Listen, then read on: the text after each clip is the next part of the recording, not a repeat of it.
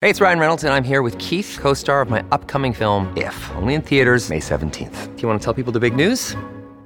All right, I'll do it. Sign up now and you'll get unlimited for $15 a month and 6 months of Paramount Plus Essential Plan on us. MintMobile.com/switch. Upfront payment of $45 equivalent to $15 per month. Unlimited over 40 gigabytes per month. Face lower speeds. Videos at 480p. Active Mint customers by 531.24 get 6 months of Paramount Plus Essential Plan. Auto renews after 6 months. Offer ends May 31st, 2024. Separate Paramount Plus registration required. Terms and conditions apply if rated PG. This show is part of the Head Stuff Podcast Network.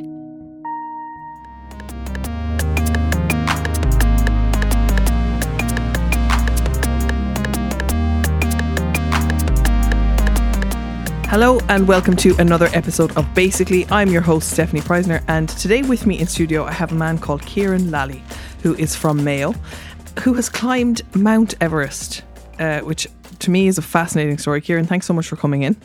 Thank you for having me. Let's go back to the very start. When did Everest come on your radar as something you wanted to do? Were you always into hiking? Like, how did this all start? Wow. Well, there's always a good few hills knocking around Mayo. So yeah. You'd have a few times up Croagh Patrick, like. You'd have a bit of a vantage point for some of them, yeah. And I think then when my wife and I were travelling, Nepal was one of our destinations, and Mount Everest Base Camp was definitely a destination. And then I think we began to, when we were there, you look up at this thing and you appreciate that it's one of the world's great challenges.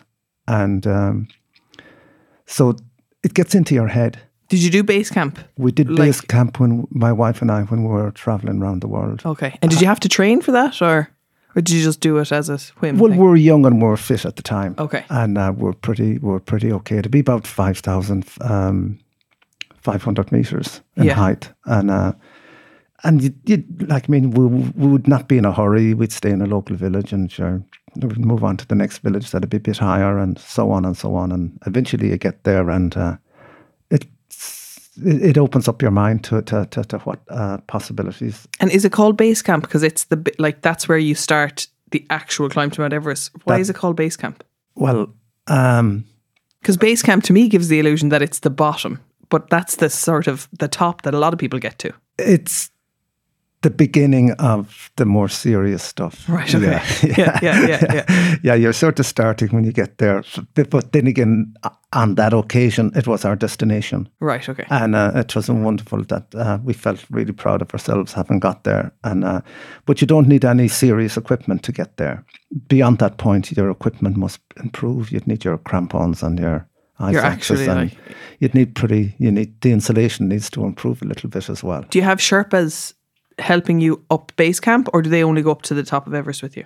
You'd manage on your own to go without any help or guidance to get that base camp. There'd be enough information available. You'll fly into Kathmandu, and basically at the time we got a bus that took about 14 hours to the village, and you get off this bus on the side of the road, and somebody directs you to a path, and the path leads off into the mountain, and you start walking along the path. But there's loads of people doing it, and it's kind of like a pilgrimage more than a... Yeah. If you do the bus thing, it'll be more like there'll be less people. A lot of people fly to Lukla and carry on from there, but so you don't have to walk in. We decided we'd do the walk in because we were sort of up for it at the time. Right. And it was adventure. We were just seeking adventure, really. So you come home from base camp and you're all proud of yourself, but you've now seen the top of Mount Everest. I got bitten, yeah. All right, okay. I got the bug, yeah.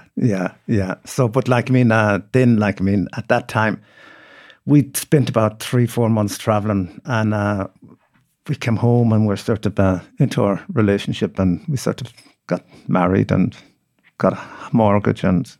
Distracted by the sensible things in life. I'm afraid, yeah. The grindstone took over, and then a number of years later, I think we just sort of got an itch, probably midlife crisis or something. And just you or both of you?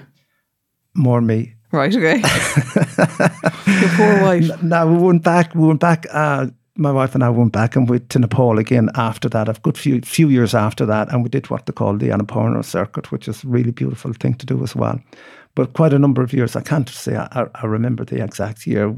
I went down, then I did Kilimanjaro because I was a good bit older and I didn't know. I wanted to test myself, see had I still got anything in the tank and that went. I was happy with the way that went, and that kept me satisfied for a while. Right. And but a couple of years go by, and the feet gets itchy again, and my eyes went towards the mountain in Georgia and Russia called Elbrus, and that would have more snow and ice on it, and Than Everest. Than Kilimanjaro. Than Kilimanjaro. Sorry, Yes. yeah, and so if you have any notion of going height, you need a little higher. You need a little bit of experience with the ice and the snow and all that type of stuff. So that supplied that. But it was similar in height to Kilimanjaro. So again, that went well because altitude wouldn't have been a problem. And then another few years go by, and I cast my eyes towards Argentina, and there's a mountain down there by the name of Aconcagua. At this stage, then you're going through the summits, the 7 summits. Kilimanjaro is the highest in Africa. The 7 summits basically is the highest mountain in each continent. And Georgia is they call the one in Georgia the highest one in Europe. And even though people say Mount Blanc is, but apparently for reasons of the 7 summits, it's Elbrus. And then South America is Aconcagua. And but that's up at around 7,000 meters, and this was hadn't been anything close to that. And just for context, like what's Croagh Patrick or Carrauntoohil, which is the highest in Ireland? Carrauntoohil is about 1,000 meters, and 1,010 meters. I think it's 1,010 meters, but in around 1,000 meters. Yeah, So, and that's the highest in Ireland. that's the highest in Ireland. Yeah, Okay, yeah. right, Kerry, okay. the down in Kerry, isn't it? Yeah, and So you're up at 7,000 now in South America. yeah. And at even though you're in South America, which, you know, people will imagine as kind of tropical and, you know, rainforesty, at 7,000 meters, it's just going to be snow, right? It's good. There isn't a tremendous amount of snow on it. Depending on the time of year, but it doesn't hold glaciers or Right, it doesn't okay. hold snow all year round. But it's a tough climb. It's basically it's the highest mountain in the world outside of the Himalayas.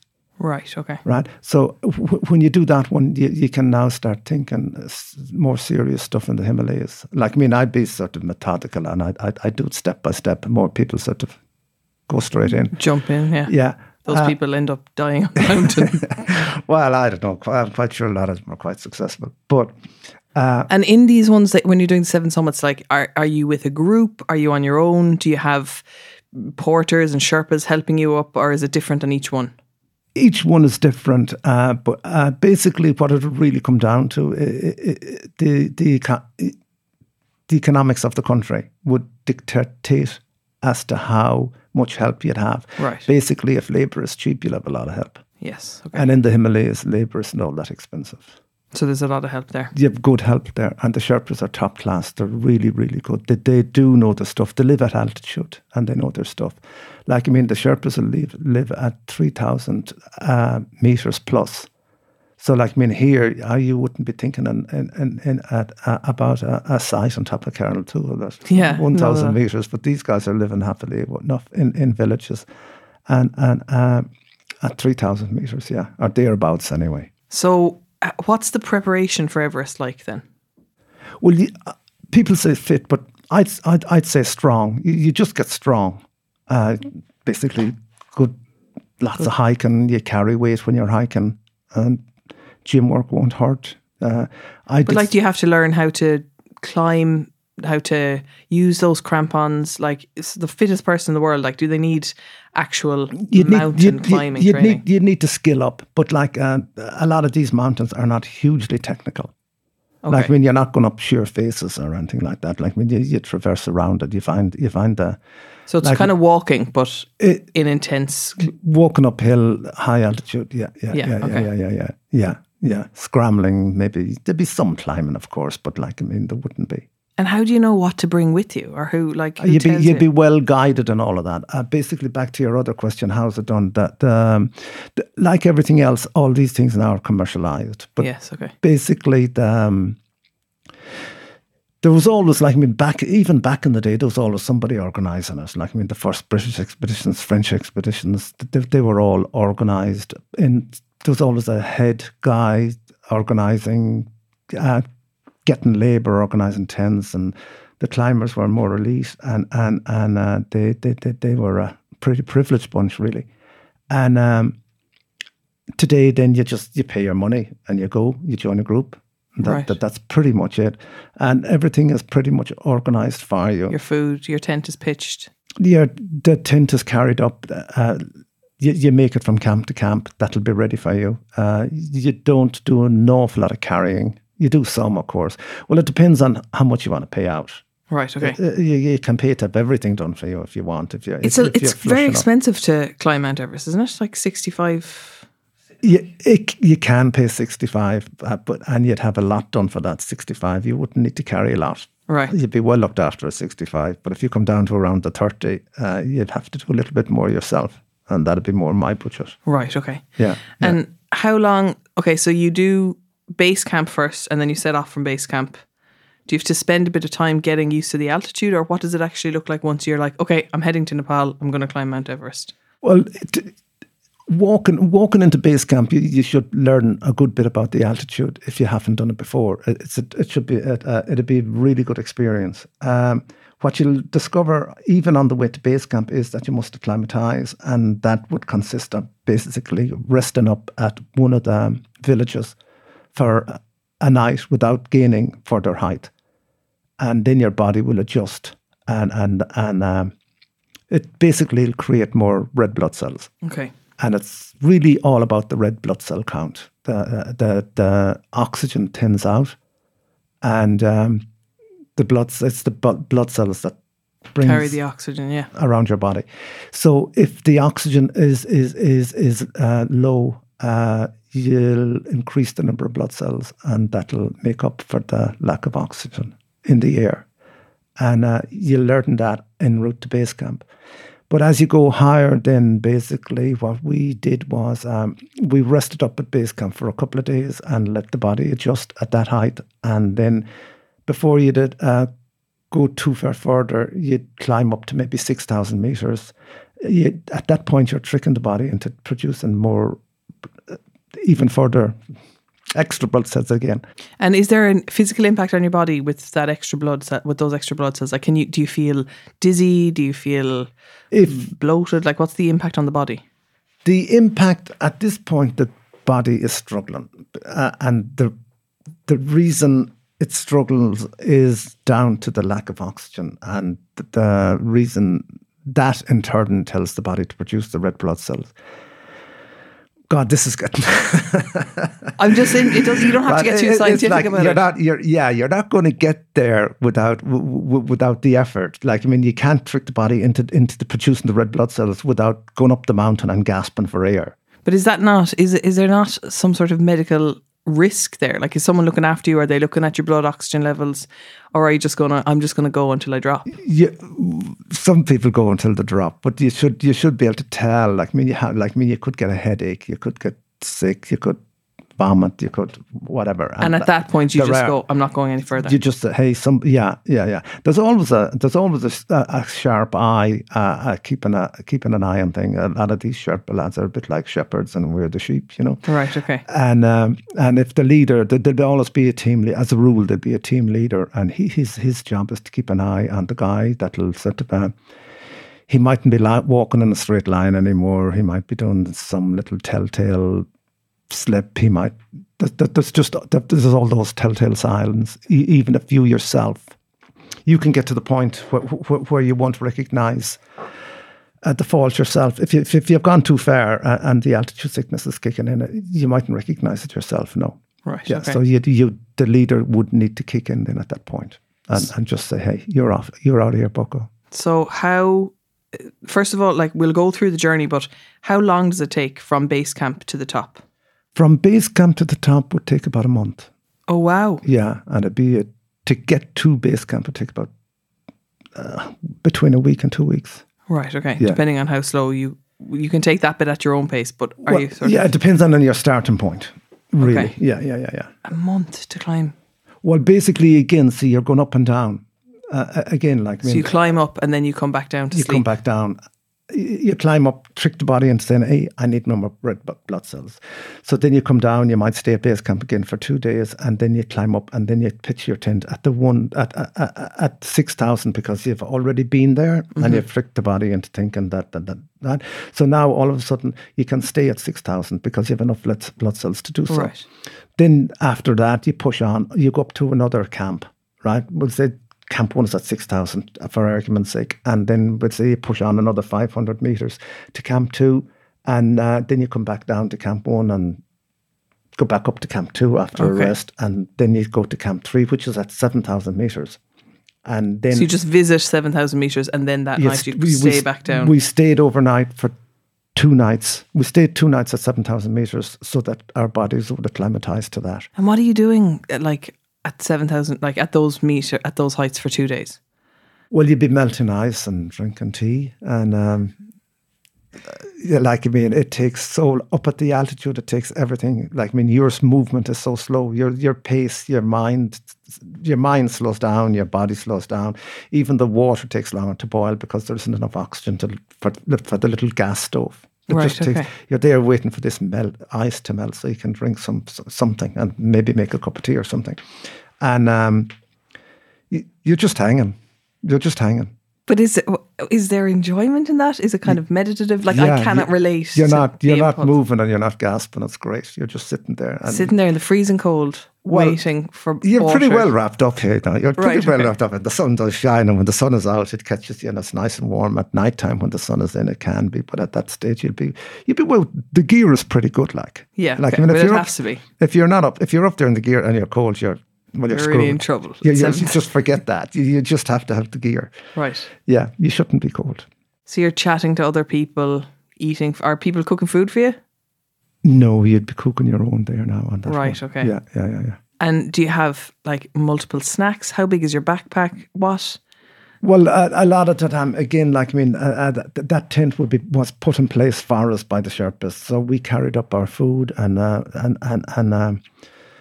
any clothing that we might want for the time, which basically is just a sleeping bag, really, because you wear most of what you need for a month, and you're not. Obviously, there's no washing machines. Obviously, there's no showering. We're back to We're back to the laundry. Yeah, the laundry is always interesting at that point. Yeah. That's so okay. Anyway, you're up at 7,000 feet, and at what point? So what's the rest of the journey like? What are the... Well, at 7,000 metres, that's the point where you start...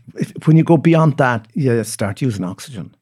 So that was the interesting thing about Aconcagua in Argentina, was that I now knew that I was at the point, I could get to the point where I would have oxygen if I went further to aid me.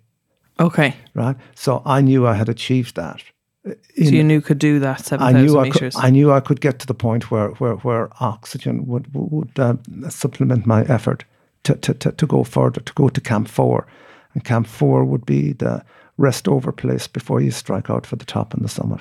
Right, okay. So I knew where I was at this point. And the oxygen, are we talking oxygen tank like a scuba diver would have, or? It wouldn't be as heavy as that. It'd be the scuba doesn't weigh in the water. So, but this would weigh. So it's very light aluminium oxygen content. Yeah. And is it full time, you're breathing it in, or just as you need it, like an inhaler almost, or are you actually breathing through it all the time? You're breathing through it all the time. It just goes through the mask. Right, okay. And you pick it up as it goes. You set it at a very low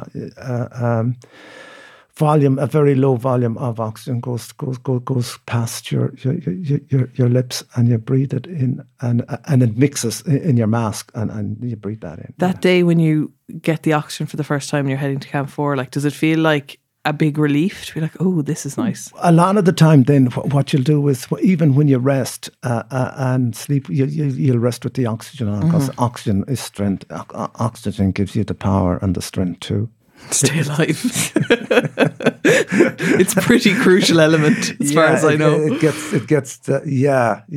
That's one of the things I have to say this now for the crack is that you asked what would you be doing for just you're sitting there and you have these fantastic views. Like, I mean, it's the Himalayas are just king, really. They're just incredible because the view you have, it's just mountain after mountain, and they're all white peaked, and they just seem to go on forever and ever. And you're there, and you have your little oxygen bottle on you, and you look out and you say, "Hey, I'm way above anything that's habitable here," and you begin to realize, hey, most of us are living down in the first mile. Like, I mean, in Ireland, we all live below 500 meters or 400 meters, and you're up there, you're standing on the side of this thing that's 7,000 meters up, and you look down and you have this incredible, how I call it, concept of the world and what it is and perhaps how it works. And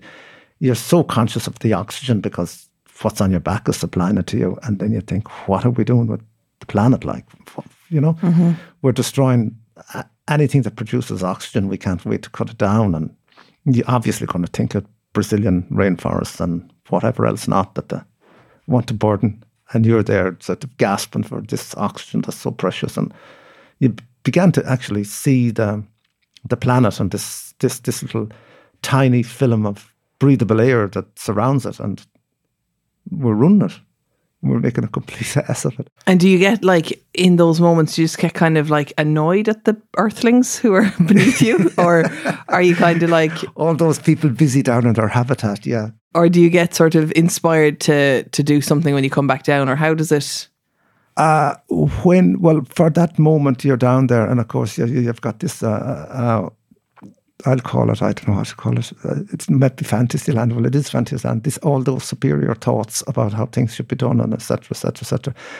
But of course, a month or two later, you're back down in the middle of it again, and you're just adding to it, back same down as everybody the supermarket, else. getting fruit wrapped in plastic. And you just go back in the grindstone, and you do what you do, and you make another few bob, so you might be able to go off and somewhere else again. Taking a break from the show to tell you about our sponsor, HumdingerMortgages.ie, your new gaff without the faff. Humdinger are an award-winning mortgage brokerage, and they specialise in finding the right mortgage for you. The best part is that you deal with the broker and they deal with every major bank in the Irish market, so you don't have to trawl around talking to loads of people. They also make the best recommendation on what's the best way to proceed for you specifically, and they stay at your side to help you at every step of the way, from application to drawing down your mortgage. They're in the mortgage business, right? Not the application business. They have absolutely no interest in putting you through the ringer and getting you to fill out loads of forms without getting a mortgage at the end. And they're really honest from the get-go about what the problems might be with your application. But then they don't abandon you. They will stay by your side and give you the best advice on how to make sure that you are successful the next time you apply. They specialise in helping first-time buyers, people looking to trade up, and people like me who are looking to save ourselves some money by switching our mortgage for a better rate. And like for me, I'm going to switch my mortgage. I'm working with Humdinger because like a reduction of even 0.5% on my mortgage rate can save me like 30 grand in interest over the whole term of my mortgage. Mortgages are the biggest financial decision you are ever going to make, so take advantage of speaking to experts and go to HumdingerMortgages.ie to begin your journey. So while I have you, I'm going to take the opportunity to take you hostage for a minute and tell you about the merchandise that we are selling. We have notebooks and pens which are branded with the Basically branding, and you should buy them. You should buy them because it's a lovely notebook. Who doesn't need a notebook? If you are a Headstuff podcast member, if you buy the notebook, you get the pen for free. It supports me, it supports the podcast, it supports the producers, the people who work on the show, and means that we can continue to make these podcasts and give them to you for free. If you want to become a Headstuff podcast member, if you get a lot from the podcast and you think, God, I'd like to support Stephanie and the podcast, you can become a Headstuff podcast member for €5 plus VAT. Or you can give more if you want to. Go to headstuffpodcast.com and you can click register there, and you pick a podcast. You can pick up to 3 podcasts, or you can pick just one podcast. Say you pick my podcast, then you'll get my bonus material for free and all of the bonus material for all of the other podcasts on the network. So it's a really, really good deal. €5, all of these special podcasts. So if you want to do that, do it. I'll be very, very grateful. The people who are in the community, the Headstuff podcast members, are my favourite people. They support the podcast. They mean that you can listen to this podcast for free. It's €5 a month. I'm going to stop talking now, but I really appreciate your support. Thank you. The podcast studios are opening their doors to everyone this culture night. Come see the place where your favourite Head Stuff Podcast Network shows are made. Get behind the scenes access, learn about production, and record your very own 5-minute podcast. This is an opportunity not to be missed. Join us Friday the 23rd of September. Register on eventbrite.ie or see the Culture Night website for more details. We look forward to seeing you there. And how is your wife in all this? Because my husband recently climbed Kilimanjaro, and I really struggled with the fact that his phone, was like intermittent, and I couldn't get in touch with him, and I didn't know if he was dead, and I was Googling all the people who've ever died in Kilimanjaro. Like, do you have any contact with her for that month? How does she know that you're alive? I bought a little how will I call it, a cheapie a phone in Kathmandu, so I'd have the local service and linked up there, and we texted, we communicated. The company Summit Climb was quite good with this communications. Right. Okay. And so the other thing is, because when we were travelling back in the day, we'd no contact at all. Like, there was no mobile phones. Yeah, so you're kind of more used to it. Yeah, so we were just we were out of contact for months, really. Right, but you were together at that point. We were together, but nobody else had any contact with us. Yeah, you might find some phones somewhere in some city, and you'd phone home and say, "Hey, I'm still here. We're still here. We're in Kathmandu now, or we're in Bombay now, or we're in Calcutta now, or Bangkok now, or something like that." And you'd always send postcards with the most obscure address you could possibly find. yeah, that was always fun, putting the address on. So, what's the last camp? 7? No, the last camp is 4. 4, sorry, and then you're thinking of the 7 summits. But so back to 7,000 meters and Camp 3, right? Well, then, and again back to Aconcagua in Argentina. My next step then was, I wanted to climb something that was similar in height to Camp 4, which is at more or less 8,000 meters. Right.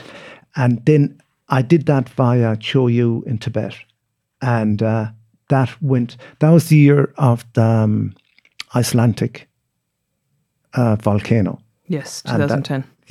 That slowed everything down, and we had 6 weeks in which the plan was to have 6 weeks, but the volcano narrowed that down to 5 weeks, and as a result, the acclimatization process was hurried, and we didn't have as much time to acclimatize as you'd really need to. So it became this fantastic struggle. We were always climbing with less. Not quite fully prepared, not quite fully acclimatized, because we had to have the deadline of the window when things were okay at the top. Right. Okay. So that was a massive struggle. That really put people under pressure. I swore I'd never climb again after it. I found it so difficult. And but of course, it's like everything else. You forget about it. Yeah. And so, how did you talk to me about summit? Like, I know on Kilimanjaro you summit sort of over one night. Yeah. But obviously with Everest, from Camp 4. Well, then you make it to Camp 4.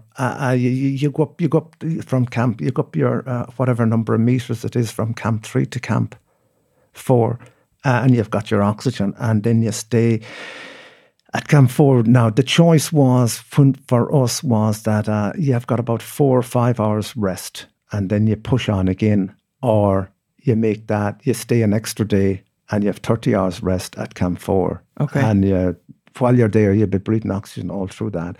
Our leader, Dan Masur, recommended that we go for the 30 hours rest. Yeah, and that's what I would choose. And then we pushed on, and from that point, it is about... the way they work it is that they have around between 12 and 14 hours you give yourself to get back to Camp 4. Now, so you get up and back in 12 to 14 hours. Correct. Now, you don't want to go beyond 14, right? Okay. So you're going to say, okay, 10 up, 4 down, right? Yeah. It might be 9 up and 4 down, right? Whatever, it doesn't matter. But once you hit the 10, if you haven't summited by 10 hours, you have to turn around. It's best turn around. You're pushing it. You're gone beyond. Because the air is so thin up there, or it's so cold, or why? You'll have your energy. You won't have enough. What they call enough in the tank. You won't have enough energy if you push on after 10 hours. That they're afraid that you won't make it back. There won't be enough left. You'll not have enough power, enough energy, enough strength to get back down. Okay. So there is what they call this the turnaround point. And that's always that's the huge thing is to make it within basically within that safe deadline. How long did it take you to get up? It took me around. I was up and down, I think, in about 12 hours. Right. How long did you stay at the top once you got there? We hung around there. We had a beautiful day, our morning when we were there, and so we hung around for about 40 minutes. Right. Yeah. How many meters are we at now? You'd be at the top. At the top is 8848. Right. Okay. Yeah, 8848. 8848. Yeah. Yeah. God Almighty. Yeah. And what are you thinking at the top? Like what you're thinking? I made it. I can't believe it. I made it. And is it overwhelming? There's a lot of relief. Right. Because you really want to make it. Like, I mean, people. There'd be nothing worse now than having to turn around when you can see the top. Do you know? People have had to do that. And there is the fear of failure. There's a huge, like, I mean, you just want, well, personally, I wanted that Mayo flag on top of Everest. I just wanted that so bad. As someone who's married to a Mayo man, I can understand. You're getting, yeah. I couldn't. Was it the first Mayo flag that's ever been up there? Yes. Did you think you were going to break the curse by going up there? I put it up there with all those Tibetan prayer flags, and I was that September I sat in Croke Park and I watched the Mayo Miners. I forget who they were playing, but they won the All Ireland. The Mayo Miners. The Miners. Come on now. Hey, come on! They're now the present team. They still haven't won. And they did. And they did win, right? And I was already, I said, that's one of them now, right? And but it didn't go too well with the seniors, no. It didn't. I think my husband has done the same thing with Kilimanjaro this summer now, thinking like, right, this is it now, I've broken the curse. Yeah. So you spend 40 minutes up there and you have your Mayo epiphanies. Yeah. And then is the descent, like, are you coming down with a sense of like achievement or a sense of like, oh, that's it, like there's nowhere higher to climb now? Yeah. What I found was, I describe it in the book, and what happened was, I got a bit cocky, and I remember the golden rule is to be clipped in onto a rope at all times. You never, ever not clipped on. And where are these ropes? These are attached to the mountain? They're attached to rocks, anchors, whatever in the mountain, right? So that obviously if you slip, it'll save you. Mm-hmm. And then there's of course there's a bit of swagger coming down and all of that type of thing. But there'd be ropes from other years that might be lying loose. Okay. And they might be torn, and the winter might be whatever.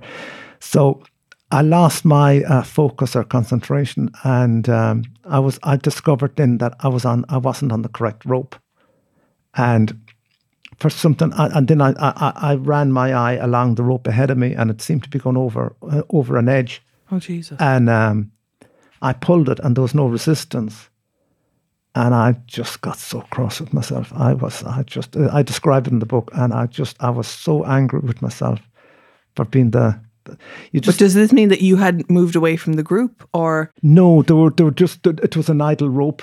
But like the rope you should have been on was maybe parallel to it, or was correct. Okay. And but you were still with your group. Basically, what happens is you get to an anchor, and where the clip runs down the rope, you get to an anchor, but you're doubly clipped on, so that even when you're changing. Even when the clip is off, you put it on the other side of the anchor, and if that happened in that moment, you're still clipped on to the other one, and you're still going to be safe. But then, anyway, so you're really annoyed with yourself. I got so cross because that meant that because I knew there was a bit of pep in the step or whatever you call it, and I had a serious talk with myself. Yeah, I focused from there on. And So the fright I got was something else. Like I want to, the usual expression. But anyway, Yeah. Your pants that you've been wearing for a month that haven't been washed. yeah, the underwear was bad enough. Yeah. So you just clip on immediately to the correct one? I found the correct one, and I'm not sure. I at the anchor. It had to be at the anchor that I picked up the incorrect rope, and I made sure I was on the correct one from that point onwards. Yeah. And then you come down to Camp 4 again. You come down and you sleep, Right. and you sleep. But boy, do you sleep? You're so tired. You really are tired at this point, and you sleep so well because you all through the training. Anytime I trained, and you would say you're pushing your body for strength, and you're trying to get stronger and stronger and stronger, and all the time, no matter what I did, I always trained so that my return. So you use mind games in training. You use mind games because you're going to push yourself as hard as you can, and then. But in my mind, I always ended up, no matter where it was, be it Navan or Lugnaculla or whatever. I'd always Camp 4 was my end result. It was never the top. Okay. It was always Getting back to camp. return to camp. Yeah. So that was my mind game, and so eventually we returned to Camp 4, and we slept very well. And that's it then? Like, Well, then you wake up the next day and you load up your rucksacks and you make it down to base camp. so you come down in one day. Right, okay. Yeah.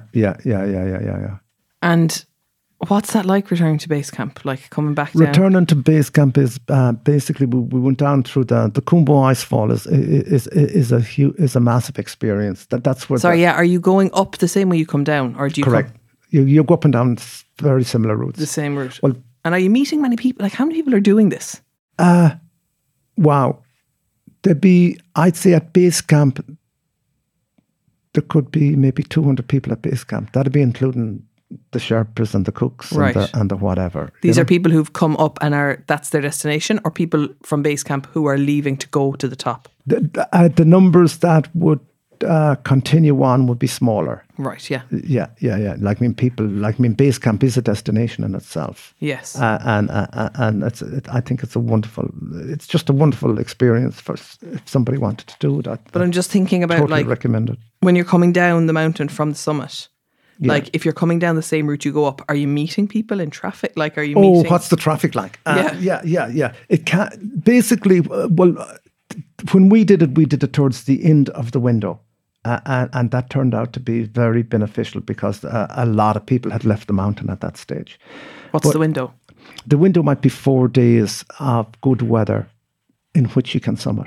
Oh, okay. Outside of that 4 days, it's probably impossible to summit.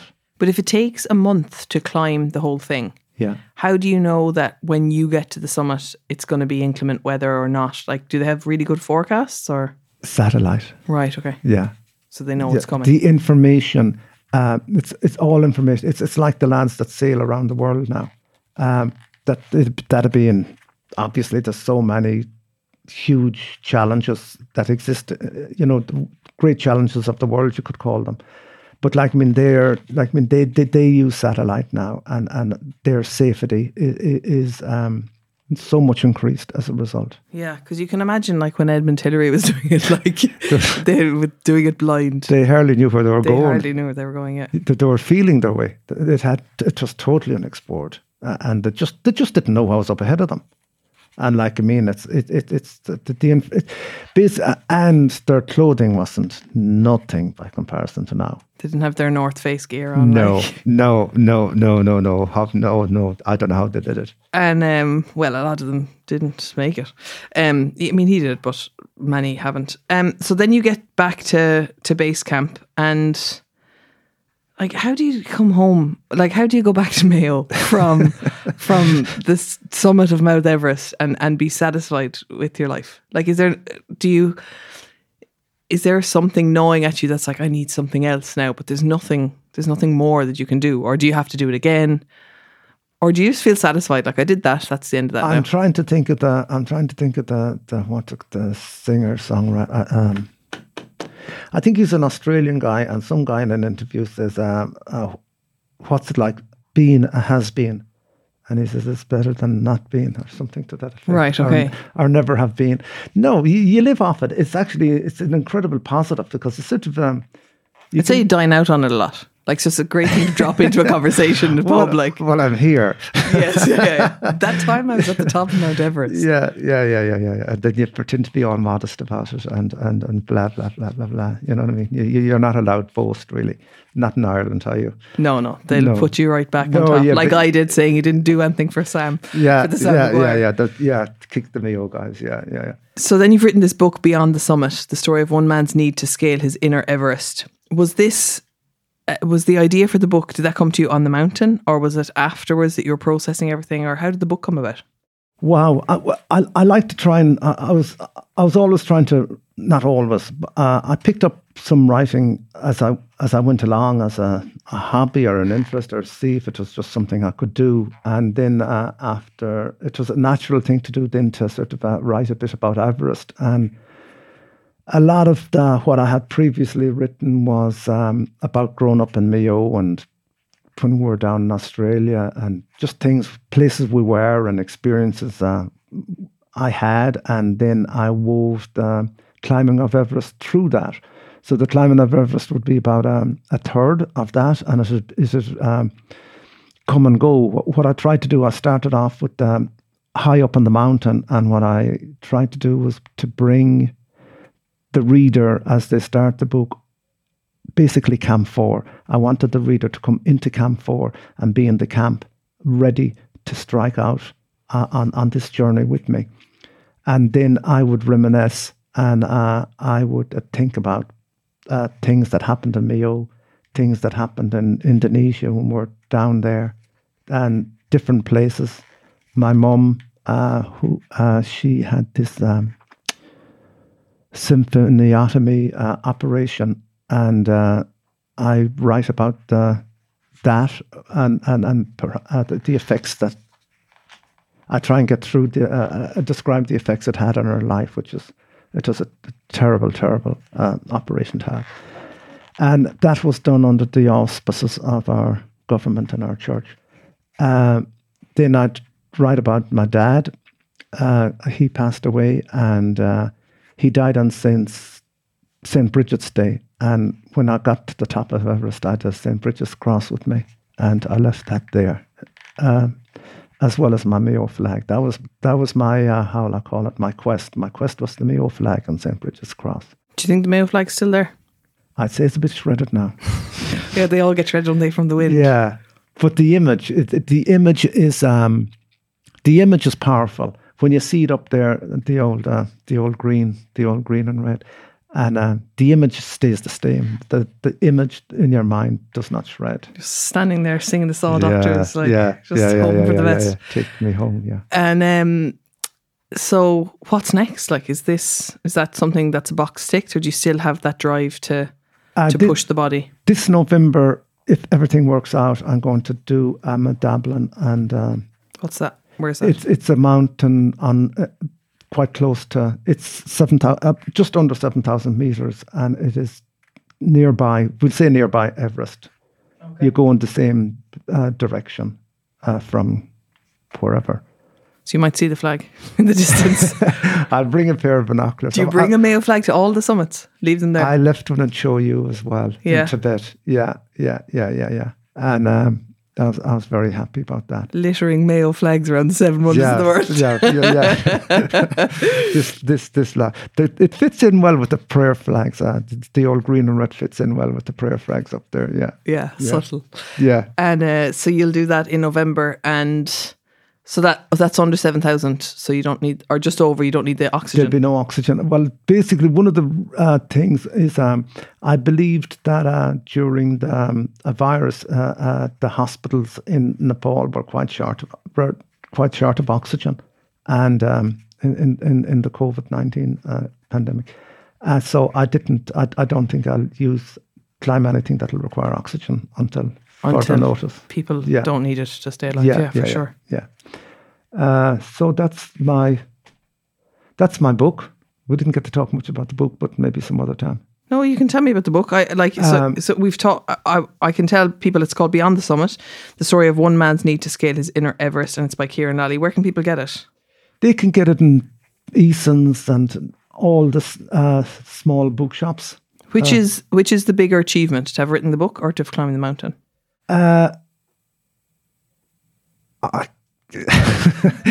One led to the other, so I don't know. If I'd have a book published if I hadn't climbed the mountain. But it's easier to climb the mountain. Yes. As someone who's written a book, I mean, I haven't ever climbed a mountain, but I don't even like walking uphill. It's a tough thing. Yeah, and then you sort of you try and get it published, and writing it is one thing, getting it published is a whole other story. Whole other story, yeah. And that is eventually PJ Cunningham at Ballpoint Press saw something in it, and his wife Rosemary, and that was very rewarding for me. That he ran with it, yeah, that was a bit of good fortune. Is your wife still into the adventure and the hiking, or is she? Well, we love going on the Camino every so often. Oh yeah. And we then a few years back we went down to and we did Mount Ararat below the far side of Turkey, out in Kurdistan, and that was under 5,000 meters, and we had a lovely time down there. The height suited her. The altitude sickness kicks in around the 5,000 meters on her, and okay. Her body will not acclimatise beyond that 5,000 metre mark. And is there any way of knowing whose body will react in different ways? Because I know that was one of the things my husband was saying. He's like, I don't know how I'll acclimate. Like, I'm fit, I've been training, but the altitude affects everyone so differently. I believe there's tests you can do blood tests that they can analyse your blood and learn a lot about your ability to acclimatise by analysing your blood. There was a group of British doctors, I believe, that were up in Everest, and they were taking samples of one another as they went up. Yeah. And they'd examine that when they got back down to the lab. I'll leave you with this question. Do you think anyone can climb to the top of Mount Everest within reason? Within reason, I think most things are achievable. Guided. I'll try and be a little bit deep here. Guided by the mind, the body is capable of achieving extraordinary things. So it's less about the physical training and all about the mental training of it. I wouldn't underestimate the physical training, of course, but I wouldn't underestimate the mental aspect to it. The mental aspect is powerful, which a lot of people probably do underestimate. It's science, sports psychology now is so big. It's massive. I don't think many people will learn anything without sports psychologists. I'm talking about the big boys now, But the psychology of the thing is absolutely, of any of these things, any of these great challenges, it would be massive.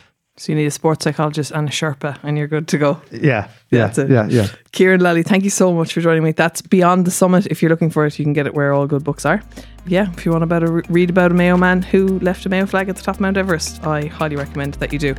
You have listened to another episode of Basically. Our music is by Only Ruin. Our graphic design is by Cathal O'Gara. Julie Hassett is our producer, and we are part of the Head Stuff Podcast Network. Thank you so much.